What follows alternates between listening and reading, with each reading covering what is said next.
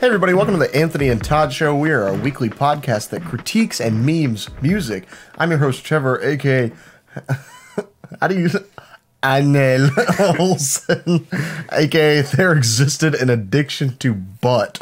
And I'm joined by my ever attentive co-host, my best friend, my pal, my amigo, my droog, Vincent. AKA Homer Simpson is my favorite country artist. AKA complicate your life with blood. It's baloney. This is episode 111 of the Anthony and Todd Show, an episode we would like to call L'Orange is just a LaCroix flavor, but I know that Vincent wrote this as L'Orange. It's just a LaCroix flavor, and it makes more sense that way. We got 5 records to be talking to you about this week. First, I want to go over the latest Clipping album, There Existed an Addiction to Blood, the latest Angel Olsen project, All Mirrors, latest Sturgill Simpson project, Sound and Fury, just the album, not the anime.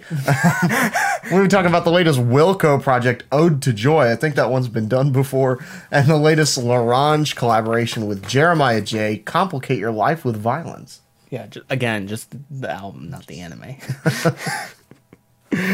Okay, before we start, if you want to follow the Anthony and Todd Show on social media, you can find us at Anthony and Todd on Twitter, Facebook, and Instagram. Find us at YouTube at youtube.com/The Anthony and Todd Show. And if you want to support us monetarily, you can find us on Patreon, patreon.com/The Anthony and Todd Show, so I can save enough money to buy a huge jet ski. Just like one giant one.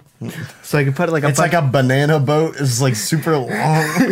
That everybody gets on it. Yeah. It's a communal. Only one person can steer, but everybody else has steering bars so they can act like they're helping. Did you know there was an addiction to blood? I did. Just drinking blood. Wow. That's it. This reminds me of my old vampire class. Oh, yeah. Oh, that will help in this. Yeah, I think you can bring in some nuance. I think so. We'll talk about the relationship between blood sucking and rape. That was an actual huge theme in the class. We're going to be going over the latest Clipping record, There Existed an Addiction to Blood. Clipping is an LA experimental hip-hop and industrial hip-hop trio consisting of the MC David Diggs, the most well-known of the trio, as well as some producers, William Hudson and Jonathan Snipes. Wesley Snipes. David Diggs is also known for acting. He was obviously in Hamilton and played a huge role in that. I think he played George Washington? No. Thomas Jefferson. Yes. That was it. He played 2 characters. I forget what the other one was. I know Thomas Jefferson is for sure. Yeah, that's the one. I wonder who played George Washington then. Oh, well. Yeah, he obviously won a Tony and a Grammy for Hamilton was huge, and his work in that was outstanding. He also was in Blackish. He has a minor role in that. Yeah. And then he also executive produced The Mayor. I vaguely remember that, but not to a huge degree. I think it was like a young SoundCloud rapper becomes the mayor as like a meme. Oh yeah. It was like it started as a meme, like raid Area 51, and then became real. I thought it was a funny concept, but I'm not sure if it ever went anywhere.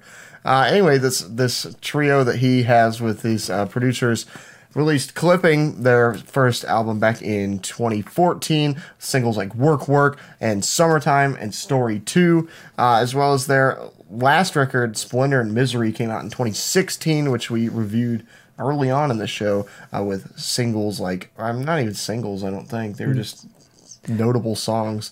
Baby Don't Sleep, Air 'Em Out, All Black, A Better Place. Very theatrical mix telling a story of a slave isolated in space and just this dystopian it's a really like a weird concept, but it also it worked really well. I really liked this record. I think the biggest problem that the album had is it felt like there's too short of tracks, which I think it could be looked at as a good thing because it's you leaving them wanting more, but I felt like there's just too many moments that could be classified as like interludes. And like I think we'll come back to that in this review. And this new album, There Existed an Addiction to Blood, is essentially twisting horrorcore in a new direction. This is not your grandfather's ICP. This is for the new kids. Essentially, horrorcore has always been a genre about like teaching morals by showcasing the worst of humanity. It's almost like an Aesop's Fables kind of thing. Yeah. Except for like Or gruesome. Yeah, so like notable horrorcore acts, ICP, Eminem, Tyler Creator, recently Live Human. I think you can make a defense of how much of what they're actually saying is just bravado and how much is actually critique of society. Where I think one thing that this comes through is actually it's critique. It actually has something like themes to back up the violence, which is interesting. It really depends. I also found it interesting that all the horrorcore artists that you named, with the I think exception of ICP, none of them are really horrorcore anymore. Yeah. We're looking at the music that Tyler and Lou and Eminem are now making, and it definitely like fell away from that genre. Maybe it's just something you grow out of. I'm not sure. But ICP is obviously still making music, and I don't think I've ever learned any morals from that. Well, it's just like, it's preemptive. It's like, it's not the best example of like morals, but like that's the point of it. I think ICP is probably the best example of horror. Yeah. Though. But this, because clowns are scary. This is definitely a new direction that we're gonna go in. Let's just hop into starting it, this off. We get a traditional clipping intro, just static and Dewey Diggs just rambling on it. Just like every other his technical ability on this is like the best it's ever been. I would say, like when he gets going, like he just doesn't stop. Like I don't think there's a verse that isn't. It feels at least like 8 minutes on this. I will give him that. He's extremely talented in every bar that he delivers on here. But as we talked about with Splinter and Misery, sometimes these tracks go on for a really long time and just feel way too bloated. No, the thing with Splendor and Misery is there was just like there wasn't enough moments that felt like encapsulated the full scope of things. Right. Whereas they were like very short, and they were like, this is the complete opposite Yeah. end of the spectrum, where they thought Splendor and Misery, I think, barely grazed above like a half an hour. Yeah. It really wasn't a long project, but this one clocks in at about an hour and 8 minutes. And over at least 15 tracks. At least 20 minutes of that is the end, which we'll get into in a second. But going over this whole entire thing, I think the biggest problem this thing has is just like its interludes and its like end trail segments. And this is an experimental hip hop album through and through. So I guess in theory, these ideas are experimental. So having just a minute of like television static at the end of La Mala Ordinara or Diana or La Mala Ordina, and it's not even a minute, it's probably 3 minutes. We finished all of the verses. Every guest on here finishes at like the 3 minute mark. Yeah. And then we have static for the rest of the time. it isn't interesting. It isn't like there's an effects any effects put on it. It isn't like moving. There's no what is it? It doesn't flow. It doesn't have any progress. momentum. It doesn't Yeah. do anything. It just stays the same for a long period of time. Static. And it doesn't fit. It's not creepy either, because like some of these things are supposed to be like eerie and like they're supposed to like set up an atmosphere. That's just television static. Yeah. That's about it. It doesn't really The do scariest television I ever saw was in Poltergeist. anything. Probably the most notable thing we need to mention to just showcase how like the piano burning segment at the end, the last The track. elephant in the room, essentially. It's a piece by Adina Ania Yeah. Lockwood, and it's a experimental piece I've heard of before. I've never heard it. Like I knew of it. I just didn't know the name attached to it. But it's essentially just a piano set on fire, and it doesn't fit with anything. It's not really experimental because it's really been done before. They don't progress the idea. There's anything new about it. I guess there's some historical aspect, which is nice, but like I'm gonna even draw then- like just drawing in my classical music knowledge. This is a very like John Cage-ish thing to do, and I think that in essence is a little cheesy. yeah. I don't necessarily like that. You might as well stuck 433 at the end of this, the piece where it's all silence by John Cage. He was known for doing experimental music and still does, but like a lot of it is based on just random aspects. He's got one where he has 4 microphones up in like a rafter, and they're all like a big line, and then he's got these other microphones down at the bottom, and at different times you let them go, and they swing like pendulums, and when they cross the other microphones, there's like static and feedback, and it essentially ends when all of the pendulums stop, and they're all hanging right above the other microphones, and it's just feedback, and that was considered like a big experimental piece. Like Piano Burning is a classic example of this, but like for Clipping to use it as being an experimental band, like that's not experimental because it's been done before. Yeah. It's not an experiment. It's just performing an art piece that has been done before and is essentially notated. Like Lockwood notated how to do this, and it was done before, and it could be replicated again as a piece of music or a piece of art. And to have Clipping do it at the end, and you don't get to see the piano burning just in audio format, like you don't get the full effect. I think that by using that, it was a little bit of a cop-out, honestly. Yeah, it just doesn't make any sense. It doesn't fit the personality of the group. It doesn't add any elements to the horrorcore, the new direction they're going into. It doesn't add any elements to any of the themes, or really any reason to exist. Right. And it's not aggravating to the point where I think it's supposed to be like trollish either. Like even going back to like the static moment on La Mala, weirdly enough, I can't believe I'm going to say this, Eric Andre's Blarf had a segment, I think it's called like Satan is Real, where it's 15 minutes of static. And it's like, it's fantastic because it also like, it changes a little bit. There's a little bit of progression to it, but it's also just a giant fucking troll. Yeah. This is not a giant fucking troll. This is just, it's not meme. No. Like, this is a meme move. There's no point to it. No, I don't. I guess I'm just not understanding like why Piano Burning had to be on here. Yeah. And I guess I am a little frustrated at it, I think. It's Because I'm frustrated at it because they aren't knowing their audience. Yeah. I don't know. Like Eric Andre, when he does that, obviously knows like he's going to get a reaction out of people and say like he's trying to push the boundary. Like, oh, is this art? Is this a song? But also like this is the same guy that has his show and does like the dumb things that he does on his show. But to have Piano Burning on here, it's not like Clipping was saying like, oh, we're gonna troll everybody. Like I have a feeling that they had some sort of like deeper meaning in mind for this piece, but it doesn't resonate. It doesn't with land anything at all. Yeah. What was good about this album? Well, I can tell you there's actually a lot. There is a lot. Yeah. Good about this album. I think the biggest problem is just it wastes too much space throughout, and I think this thing is just way long, and I think it needed trimming. Mm-hmm. One more thing before we get into like the good things, the Possession interlude.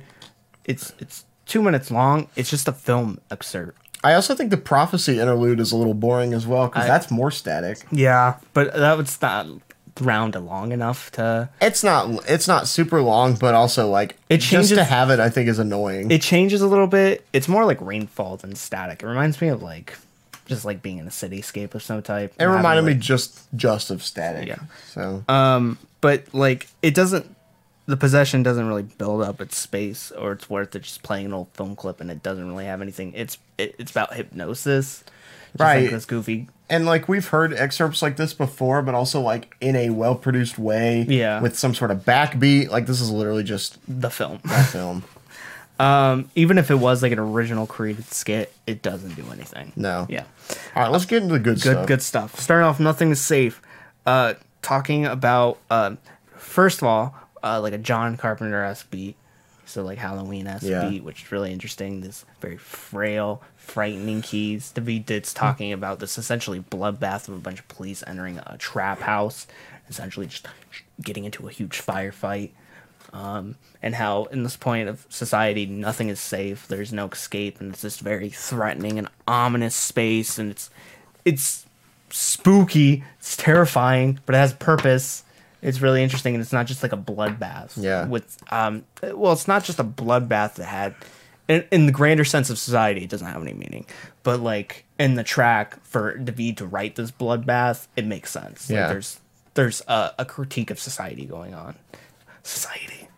We live in a society. Big buzzword. He Dead featuring Ed Balloon. Ed Balloon just put out a record. Apparently, a lot of people like recently on. I can't think of the label, but. He's been getting a lot of name recognition as of late, and he has a good personality across this. It reminds me a lot of Obenyar, is that his name? Off the latest Danny Brown album, his Yeah, yeah. features there. Yeah. It's very like soulful, also very like frail and scratchy, just lost in space. He's in a void. Really interesting. A little bit of Lonnie Holly there, just that the use of space. Yeah, I really liked his vocals on here. I thought that they were they added a lot of much needed like melodic sense to the track. Yeah, it's just very empty, and it's just very gelatinous in its shape. I liked it. Really yeah. weird, and it's nice use of space. Daveed Diggs comes on the second half, talking essentially interpolating Kendrick Lamar's Rigor Mortis verse. He's talking about werewolves and how they're essentially just How scary they are. yeah, just boo werewolves. No, he's essentially comparing werewolves to as cops, talking about silver bullets and shootouts, and essentially creating this environment where, similar to Nothing Is Safe, it's very frightening, inescapable, punishable, just lots of paranoia going on in the track. I think it's really interesting. Lama Ondina, besides the last minute, I think this track's really interesting. I think David comes with some of his most punchy flows yet. Talking about skull crack is what a skull does. I think if you want to have something menacing, something kind of crime ridden, this like almost like 70s cocaine filled adventure, like something like a Scarface, you get someone on Griselda Records, and he got Benny the Butcher, and that's very fitting, and that's like the vibe I got off of Benny the Butcher's last album. And I think the biggest, besides the static at the end, the biggest disappointment I had is El Camino sounds really like West Side Gun. Yeah, exactly. And he fit. I can obviously see like why the Griselda guys keep working with El Camino, because he just sounds like one of their relatives. But his verse was funny though. Yeah, and he's it made me wish West Side was on here instead of him. He reminds you know that stupid meme where it's like never talk to me and my son again. It's like a photo of someone and it's just like a distorted, like, shortened version. That's like West Side Gun and his son is El Camino. Just a shortened version of him. Because he's a little bit higher pitched than West Side, just a teeny bit. Just a little bit. Yeah. Because he's smaller. Run for Your Life is one of the most interesting moments of hip hop I've heard all year, setting up this. Essentially, Daveed Diggs is essentially just in the street as noises kind of come around him. You get this car that's blasting the synth music that is used on the hook. La Chat is providing like almost like a Gangsta Boo like performance to back him up. She has a very interesting like flashiness to her voice. I think it really works. I like the environment, the use of space being creative, how elements are kind of circling around him, how he's really just talking over a lot of silence for the most part, and the use of space is evolving and ever changing, and it doesn't stay around for too long. When we get to La Chat, it's a full-on like production space. Yeah, it's not just the emptiness anymore. So we evolve through the space enough, and when the gimmick's essentially over, it's dead. Like we go to a new space, and it's interesting. I think it's like a nice tight composition, which works really well.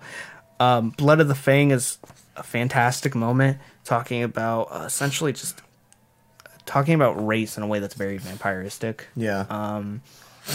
Bringing up Black Panther movement and kind of the desperate need for something like that, bringing up the members of Black Panther Party, talking about essentially the vampiristic way blacks are being killed by the police. And I think it's really interesting. His performance reminds me, at least with his ad-libs, reminds me a little bit of This Is America, Don Glover. Also, he looks like his like facial, his beard hair combo looks like Give It a little bit. Also, he's really handsome. I never realized that before, how handsome Daveed Diggs is. Like he's always been like handsome, but he's never been like, ooh, I want that. He's really attractive in that music video. Also, the music video is really weird. They're doing surgery on a gun, and the gun's like bleeding out of all these different orifices. There's a bunch of bright strobe lights. Daveed Diggs is like trapped in this like blood pile. He's eating like a chocolate AK-47. Just a bunch of strange shit that would just like moves very unorthodoxly is interesting. Stories to Seven's talking about kind of this like femme fatale that's essentially just a werewolf. Yeah. And her progression as she tries to what's the word, being like a seductress? What's the term where it's like a succubus, essentially trying to con this man into a night. In the end, she's killed by a silver bullet. She's killed by an ongoing taxi. Yeah, it's really interesting. I'm trying to really understand what like the point of it is. I guess just to continue the story saga. I think. Yeah, but like I don't. That one's like the most like spooky Halloween thingy on here. It doesn't really have.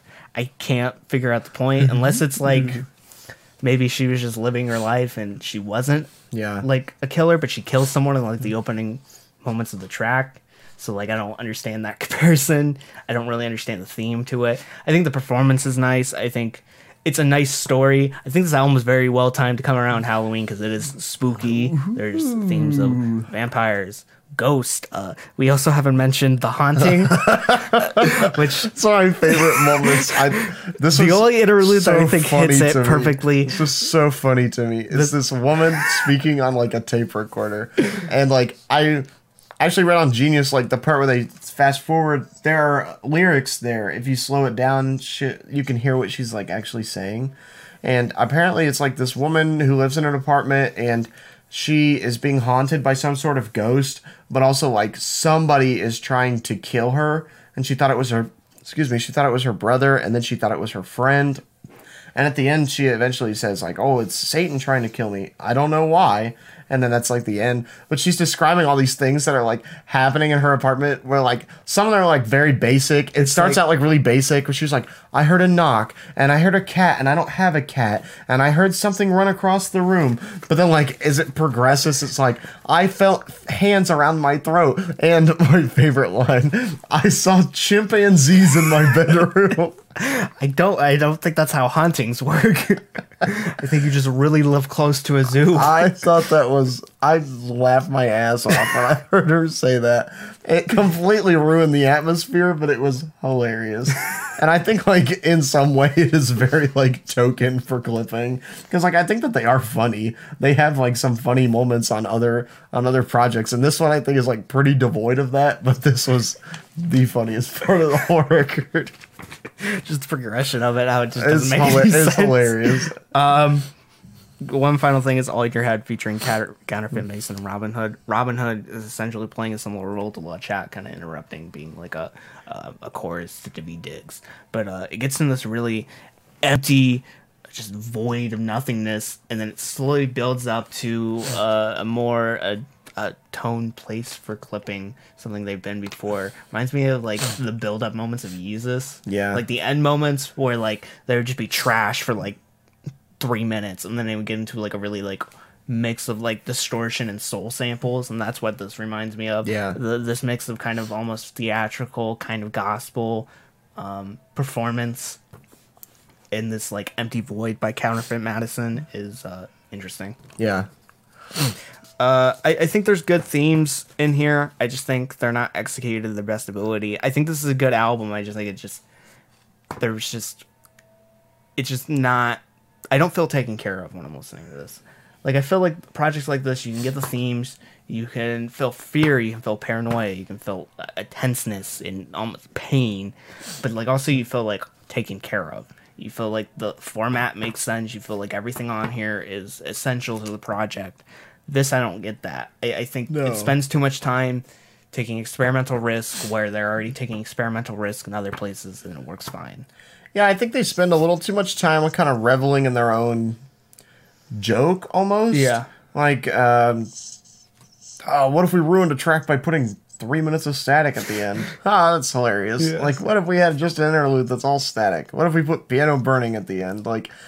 It almost feels like a joke or some sort of inside joke that like I'm not in on for to me it doesn't seem like a joke. It just seems like bad ideas. It feels like they're reveling in something that like they thought was a good idea, and then at some point they're like, I'm not really sure if this is good or not.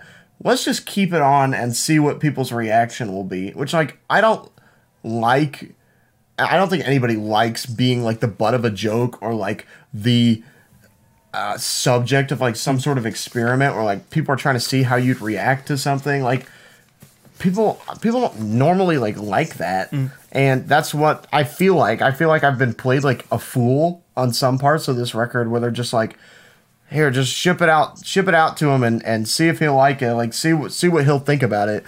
Almost like an Impractical Jokers kind of thing, like a hidden camera show with some of these like static moments, and that frustrates me. I think to hear so many of these moments where I'm like, oh, can we just get on with the music? Because I really enjoy the music. I really enjoy a lot of the themes. I really enjoy David's lyricism. I think that there's a lot of really good stuff going for clipping on this record, but there are just some points like I'm just like, why can't we just cut this stuff out and get on with the good stuff? Why do we have to waste time? Why do I have to waste 18 minutes at the end listening to a piano burn to the ground? Like, I don't even get to watch it either. I don't get the full effect of it. They're just, I don't know. That's like the biggest thing for me, because there's so much good stuff on here, but there's also just a lot of really annoying moments. Yeah. Keep in mind those scores a few telemeters right now. I'm feeling an 8, big 8. I'd say like a solid 7+. Time to get into the latest record from Angel Olsen, All Mirrors. Angel Olsen is a singer-songwriter who recently released My Woman back in 2016, which was fantastic, with great songs like Shut Up, Kiss Me, or Give It Up, Intern, Sister, and Heart-Shaped Face. A lot of really good tracks on there. She came in, it wasn't like her debut project, she was well known, but this one established her as like a tour de force, as essentially just passion. That's where I first heard of her, and I was just blown away, I think. I think what she established herself is she was very unexpectable. And that's not a word. She's unpredictable. Unpredictable interactions, and she's very sporadic in her passion on the track and how the essentially motion would bleed onto the track. Yeah. She recently did a collaboration with Mark Ronson. That's his name. Oh yeah. On his last album, Late Night Feelings, and that's kind of a precursor to this in a way in the sound, because she seemed a lot more faded, a lot more retro sounding, very almost beautiful, glistening, dried out kind of. Yeah, but in a very dried out, but also shiny. I don't know how that makes any sense. It's faded. It's not dried out. That's the way I think of. That's the way. Because she's not a raisin. Well, no. She's not singing Heard It Through the Grapevine. The other California raisins. But that's kind of a precursor to the sound that's on this.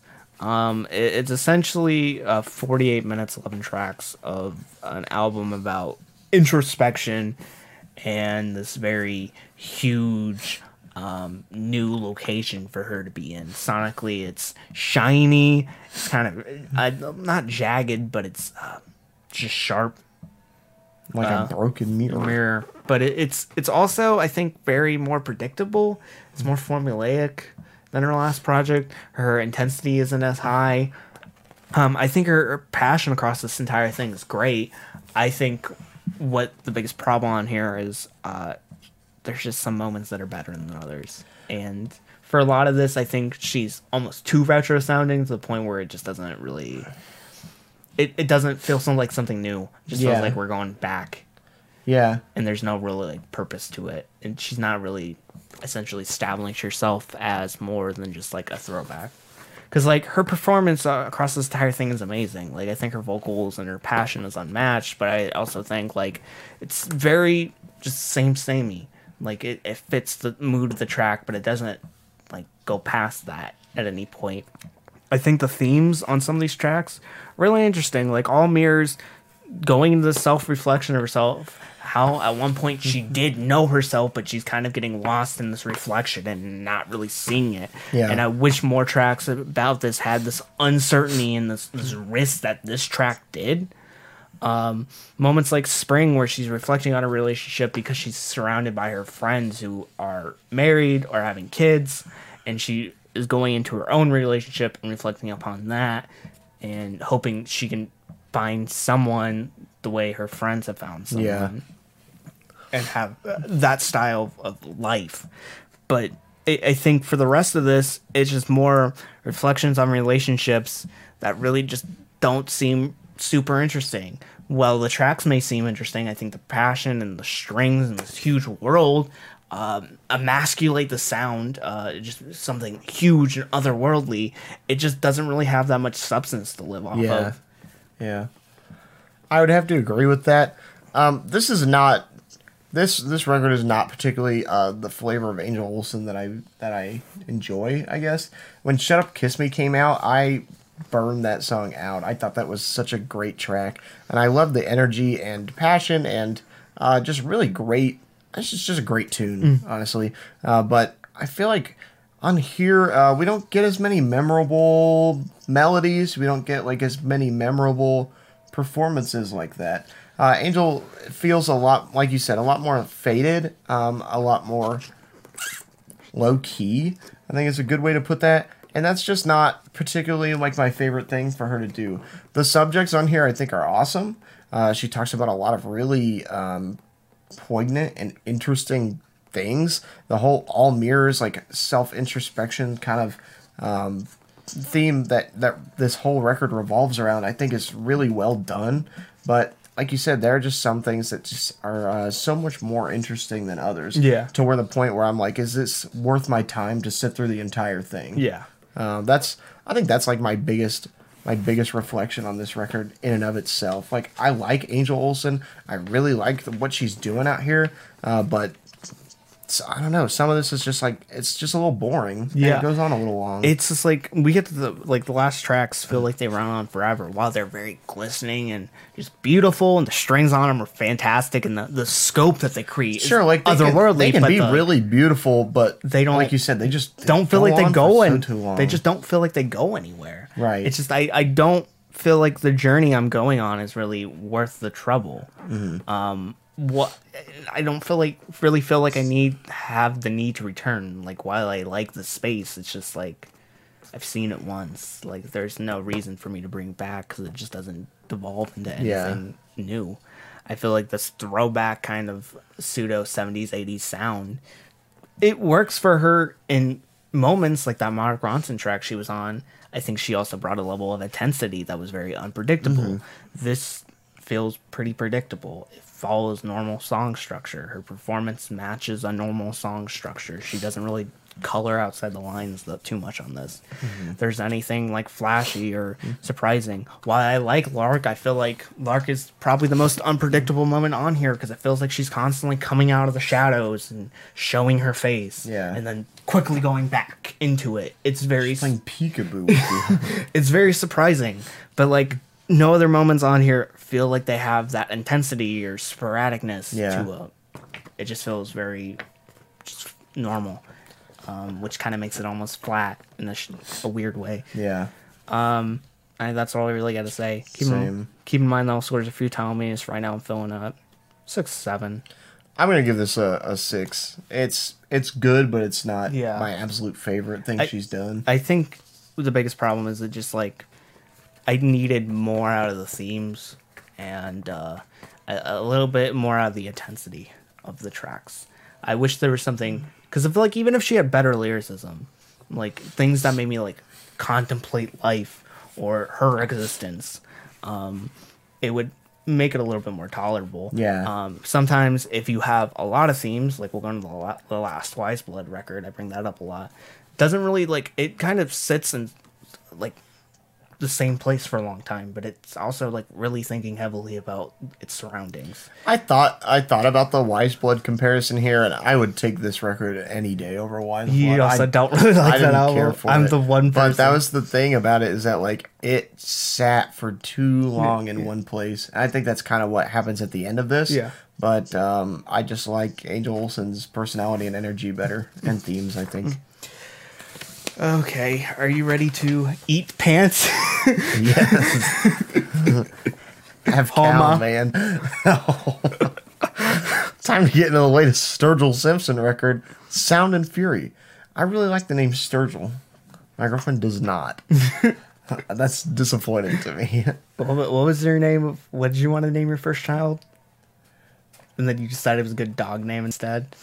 can't remember what it was, like couch. It was, I want to say Count Chocula, but it was definitely not that. We decided. I think we like the name Wappy a lot. Not for a child. I'm not having any kids, but like for a dog. Wappy, I think, is a good dog name. You had like a name, but it was really weird and stupid. It was like General something. I can't remember. Beef Frank? Something like that. I don't remember. Yeah. Let's get into this review. No, let's talk about Wappy more. No, I don't have anything else to say about Wappy. Oh, so you'd rather talk about Eat Pant? Yes. Sturgill Simpson is a country singer-songwriter.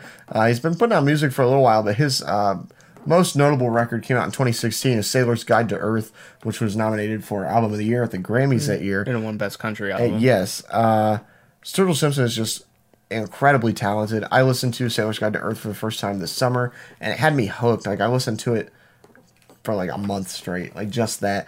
I just think that his raw talent and like throwback to older country artists, like without falling into this really like, is bubblegum country a thing? I feel like that's what we're falling into. Country. Yeah, like we're falling. New country is falling into like it's not even falling. It has fallen into like a really poppy kind of place. Yeah, that because just doesn't like suit it it's well. not all bro country, because like Florida Georgia Line is bro country, but Casey Musgraves is like, I think what you're trying to say is like that bubblegum country where it's like Kind of, yeah. it's just pop. I'm thinking of like, there's obviously like Johnny Cash and Waylon Jennings and Merle Haggard, and I feel like Sturgill Simpson really pays excellent tribute to these older artists. I really like the style of like music that he's making, but Sailor's Guide to Earth I think perfectly encapsulates that. But he also uses other influences, like he covered Nirvana's In Bloom, and I like it miles above the original.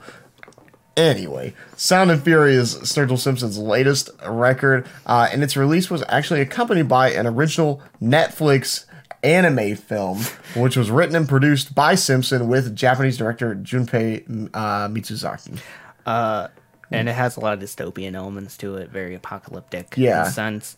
It reminds me of something that Gorillaz would put out. Yeah. I didn't watch the film, but I thought that it was really interesting that he would reach out to a completely different, like how American can you get than country music? You know what I mean? And then to reach out to the complete other side of the earth and be like, you want to make a country anime? I really like the way that country music is branching out into other genres. Yeah. And we've talked about Lil Nas X on the show, but this is a completely different thing. Also, it's a weird trend because I think this is going to be popping up a lot more. A lot of these Netflix long music videos.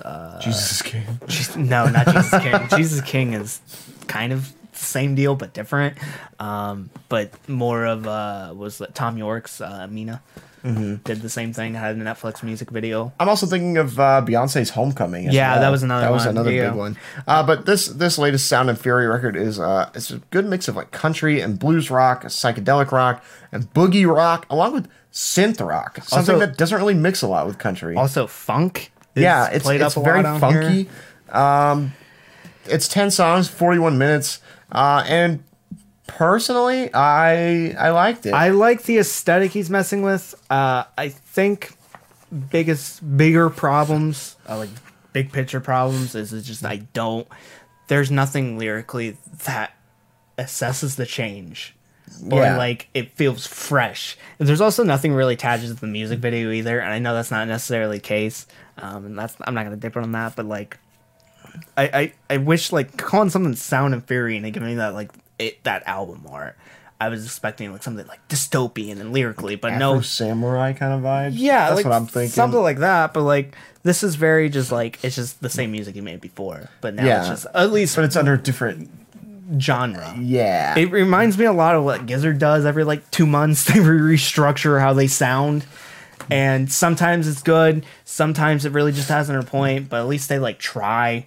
I'm thinking this is more. This reminds me of more of when they did.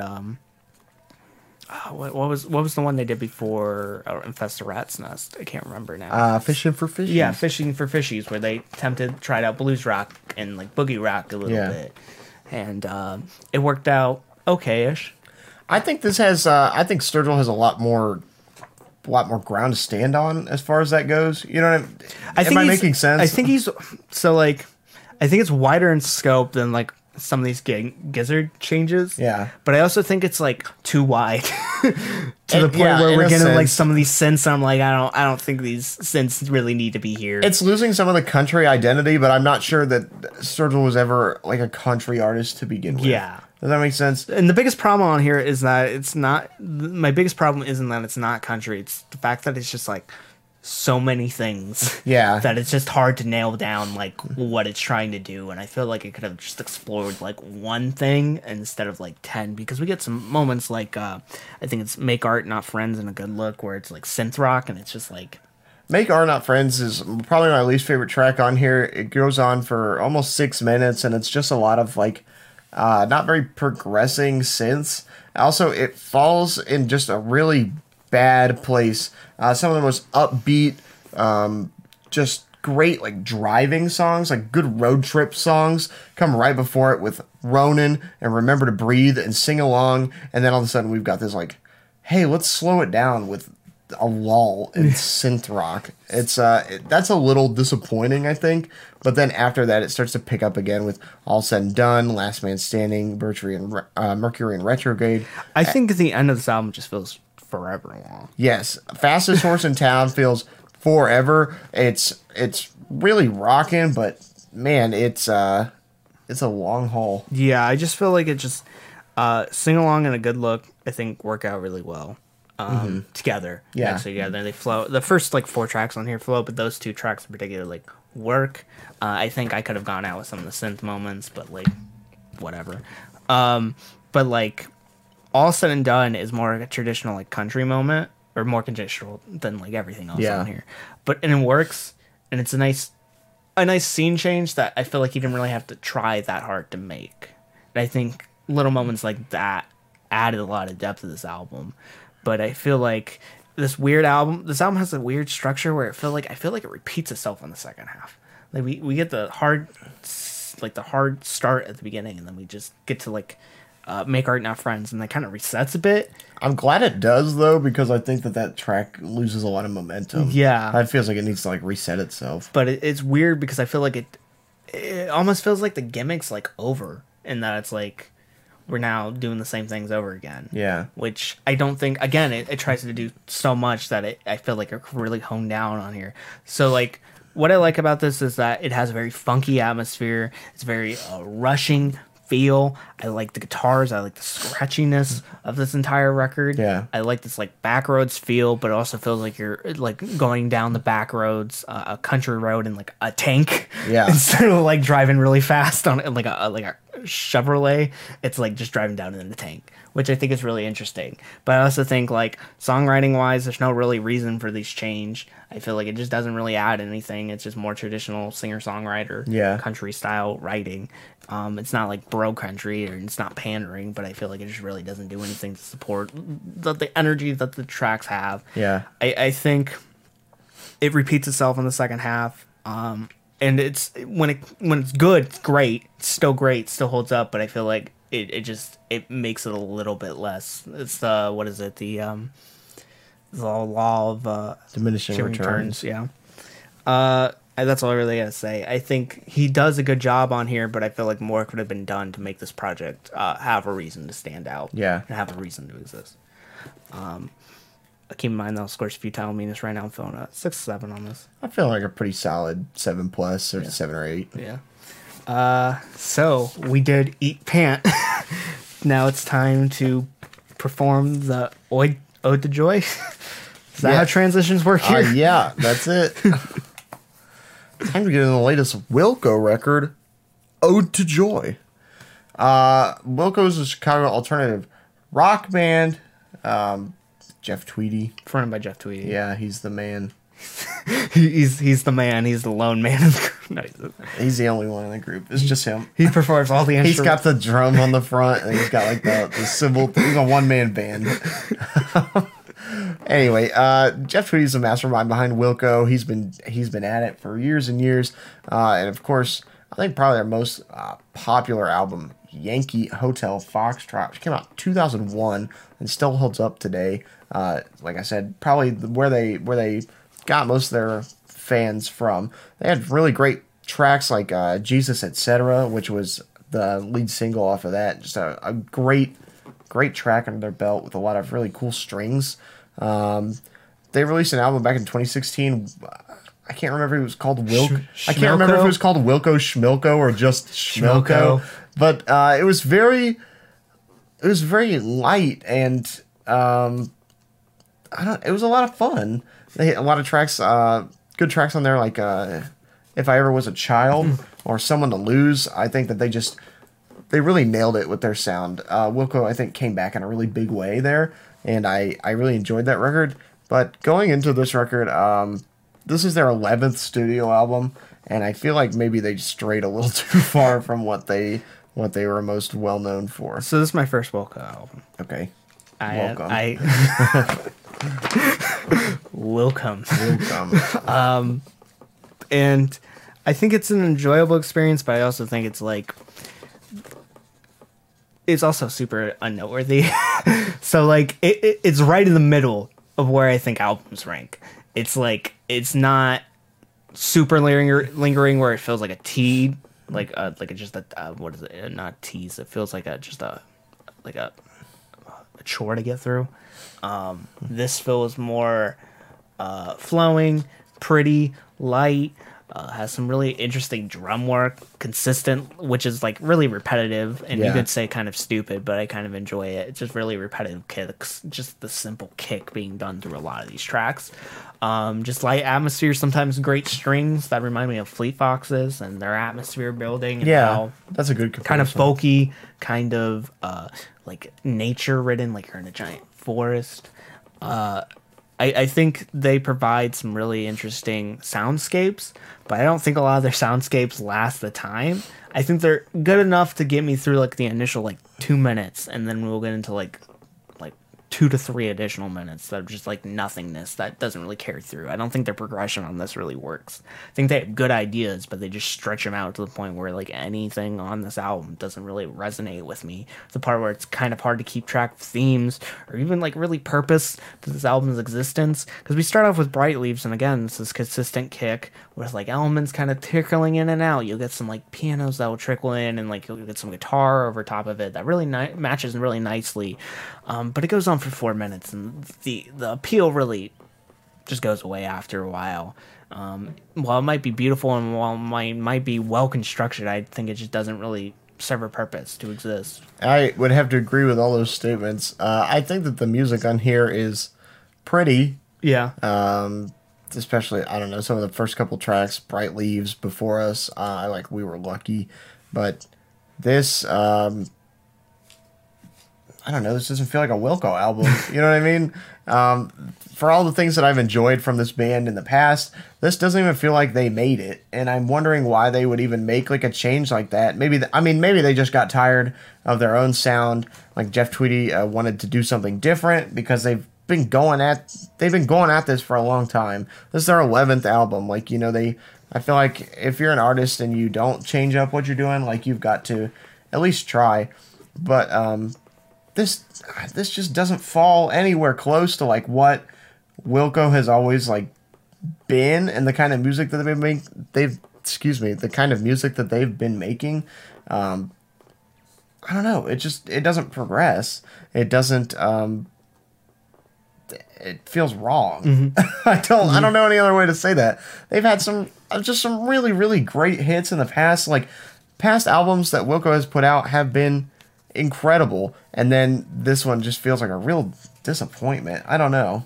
Yeah, it doesn't stay.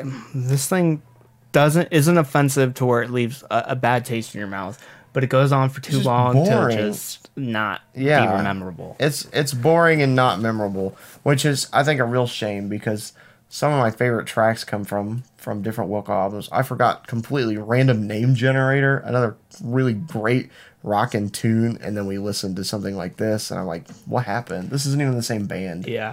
Keep in mind that scores if you tell me it's right now. I'm feeling a 4 to 5. Yeah, I'm gonna give it a 4. Yeah, and I was not welcomed on my first album. Sorry. But it's okay, because now I'm gonna eat a L'Orange. It's not how you say it. L'Orange. Actually, I think he put out a shirt a while back that had all the different ways that you could pronounce his name, and it had like L'Orange, L'Orange, like all the different ones, like just written in text on the shirt. I thought that was really funny and clever. I'm also not sure if he knows how to pronounce his own like stage name. L'Orange. That was one. LL Cool J was another. We're gonna be going over the latest record by L'Orange and Jeremiah Jae, "Complicate Your Life with Violence." L'Orange is a North Carolina producer currently signed to the Mellow Music Group, putting out I think he's put out a pretty consistent release in the past couple of years, every year. Put out Time Astonishing with Kool Keith back in 2015. The Life and Death of Scenery with Mr. Lift back in 2016. He did a solo album, The Ordinary Man, back in 2017. Brought a lot of Mad Lib type production to the table, except for he wasn't a supervillain. He was a magician. I think that the stories he told on there was really interesting. Telling stories the way like Doom does with his like cross stitching of old TV sketches and it didn't just feel like I was listening to a movie like without watching it. It seriously felt like a whole new story was like being told. His production on there, I think, is just really great. Yeah, very bassy and brassy and huge. The kicks are incredible and they take a lot of space in this very retro sample track. And then last year he put out this record Marlowe with Solemn Bridges, another rapper, and he I think L'Orange's production on here was really good, but Bridges really failed to pick up the slack lyrically, and it didn't go. He just didn't have a as, presence. Yeah, the combination did not good. make sense to why L'Orange was putting efforts into something that wasn't going to give him a return. Right. That was a little disappointing because The Ordinary Man came out the year before and it was really good, but then he released that instead. Jeremiah Jae, on the other hand, is a Chicago rapper and producer. He's the son of jazz composer and musician Robert Irving III, and he was previously signed to Brainfeeder Records, Flying Lotus's label. And this is not the first time that they have worked together. L'Orange and Jeremiah Jae did a project together in 2015, The Night Took Us In Like Family, with its lead single, Underworld, and that's what really kind of sucked me into the world of L'Orange. That's how I got to know him. This quote... Yeah, this is a quote from... So basically, this new album, Complicate Your Life with Violence, 17 songs, 42 minutes.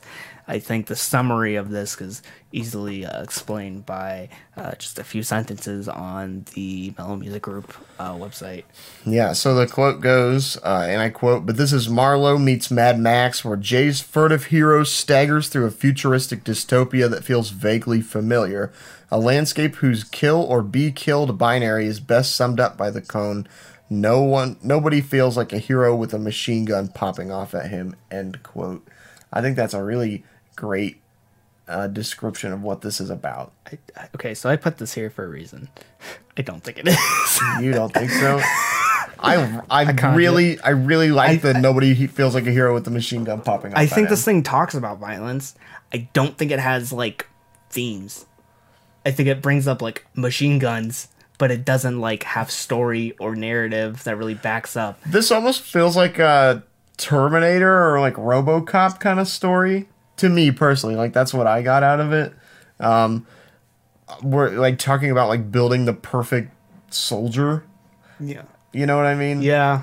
That's like what I got out of it. And like it talks a lot about like the military and like military camps and learning how to be like a good soldier, like a good American. Yeah. I think there's even a part in here where they like somebody's like way too young to like join the army, and he asks him, and he's like, "Well, I got a gun, so like I must be a soldier now." I really like that quote. I think that sums it up, especially like the ending line. I think it sums up what they want it to be. I don't think it sums up what it actually is, because I think in the end it feels like there's two stories being told. One that is the lyricism Jeremiah Jae. One is the segments that L'Orange makes in the interludes. And the interludes, I think this time, usually I really like his splicing and how he crafts these narratives. This time it just feels very contrived and it's been done before. I don't think it really makes anything interesting. he's created really, really cool spaces before, like on Life and Death of Scenery with Mr. Lift. He had a bunch of segments on there with what's his name, White Snack, and they're really interesting. They're like these very cool dystopian moments of this like this Big Brother like character, and it's really cool. This is a very cool dystopian society. This is just like, I've heard it before. Like, I felt like I heard this before. And, like, these stories, they line up, but they don't really feel like they craft, like, one whole narrative. And Jeremiah Jae, at first I didn't feel like he really added anything to this. But I think as time goes on in this album, I think they feel like a well-oiled machine, especially in the second half. Yeah. I think once we get to, like, Devil's Piano, After Hourly Life, Ghost Town, The Light, they feel like one cohesive unit. This, like, pairing makes sense. I feel like Jeremiah Jae is giving as much to L'Orange as L'Orange is giving to him. Like, it feels like this duo is well balanced. It makes sense. It's like a symbiotic relationship. Yeah, it works. I think Jeremiah Jae, his hooks are pretty weak at times. They're pretty basic. They don't really do much for me. Like on Dead Battery, I don't think that really works. I think it just seems. Yeah, I think the hook is not good on that, but definitely I think the production is the production cues on the hook work. Yeah, I think Jeremiah Jae's performance just comes off as pretty clunky, and it makes the production kind of overcarry him. Also, I think Jeremiah Jae is a little bit quiet on a lot of these tracks, and I think some artists like Zero come on and they completely outshine him.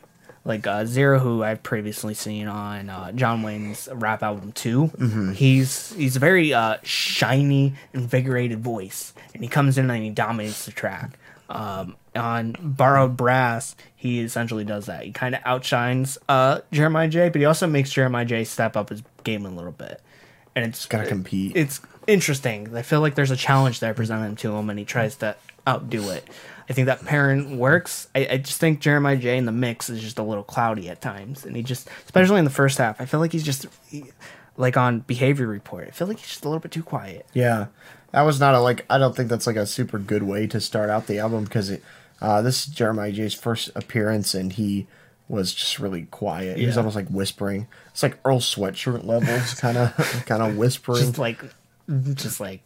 Just buried in the mix. That's what it feels like. This is obviously a L'Orange project. Yeah. Like, I still really like his ear for samplings, and his ear for sample material is, I think, unmatched. I think he's so good at picking vocal lines and snippets to tell like this kind of story that he wants to. But like you said, I'm not sure that the stories like line up super well of like what Jeremiah Jae's lyricism is telling and what L'Orange is telling in his snippets. In like ideas of like the army and weaponry will be brought up. But, like, I don't think that leads to just, like, ideas of violence. I get ideas of, like, chaos. I don't get ideas of violence. And, like, violence is essentially chaos. But, like, it isn't explained in a way that makes sense. Mm-hmm. I don't feel like that theme of violence is explained. And it feels very escapable on this project. Yeah. And almost kind of non-threatening in a weird way. Some other moments I really enjoyed. Devil's Piano on here. It's fantastic. I think that's the pairing's best outing on here. I like how the sample is it feels super sped up. The piano is just very fast and impressive. It's hard to tell if there's even really like splicing going on there, because it feels just like one just sped up sample that works perfectly. But also Jeremiah Jae feels like he's sped up, like they just sped up his like speed a little bit, and it's really strange. Just the pacing of that track is just very unorthodox and kind of surreal.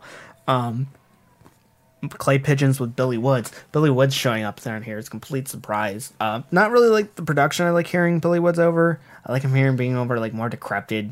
This really isn't his element, but I also feel like he did a really good job on here, and I was happy to see somebody with his kind of name recognition on this project. He works with Jeremiah Jae a lot. Like that, that pairing feels like it works and meshes up well. Again, not the biggest, not like the best type of production I like hearing Billy Woods over, but it works. I think he needs to be over a little bit more spacey things because he's a little bit more abstract. I liked seeing him out of his element a little bit. That was fun for me, I think. But yeah, I like moments. I like Dead Battery as a track. I don't like the hook. Yeah. I think it's interesting. I think it suffers from some problems that the first half has with Jeremiah Jae just being a little bit too quiet. I like moments like Bowered Brass. I like production across this entire thing. It's bassy, brassy, thick, completely unexpected. I think L'Orange does his own thing really well on here. His own idea of this old school style of sampling really well. And I think he's the best part about this. I think Jeremiah Jae stands up for himself a little bit, but I think lyrically I just need more themes. I need more ideas. And if you're going to bring up this idea of violence, I think L'Orange and Jeremiah Jae could have come up with a better idea of how to make this really important to the album. More cohesive idea. And also unescapable, because it's just like very...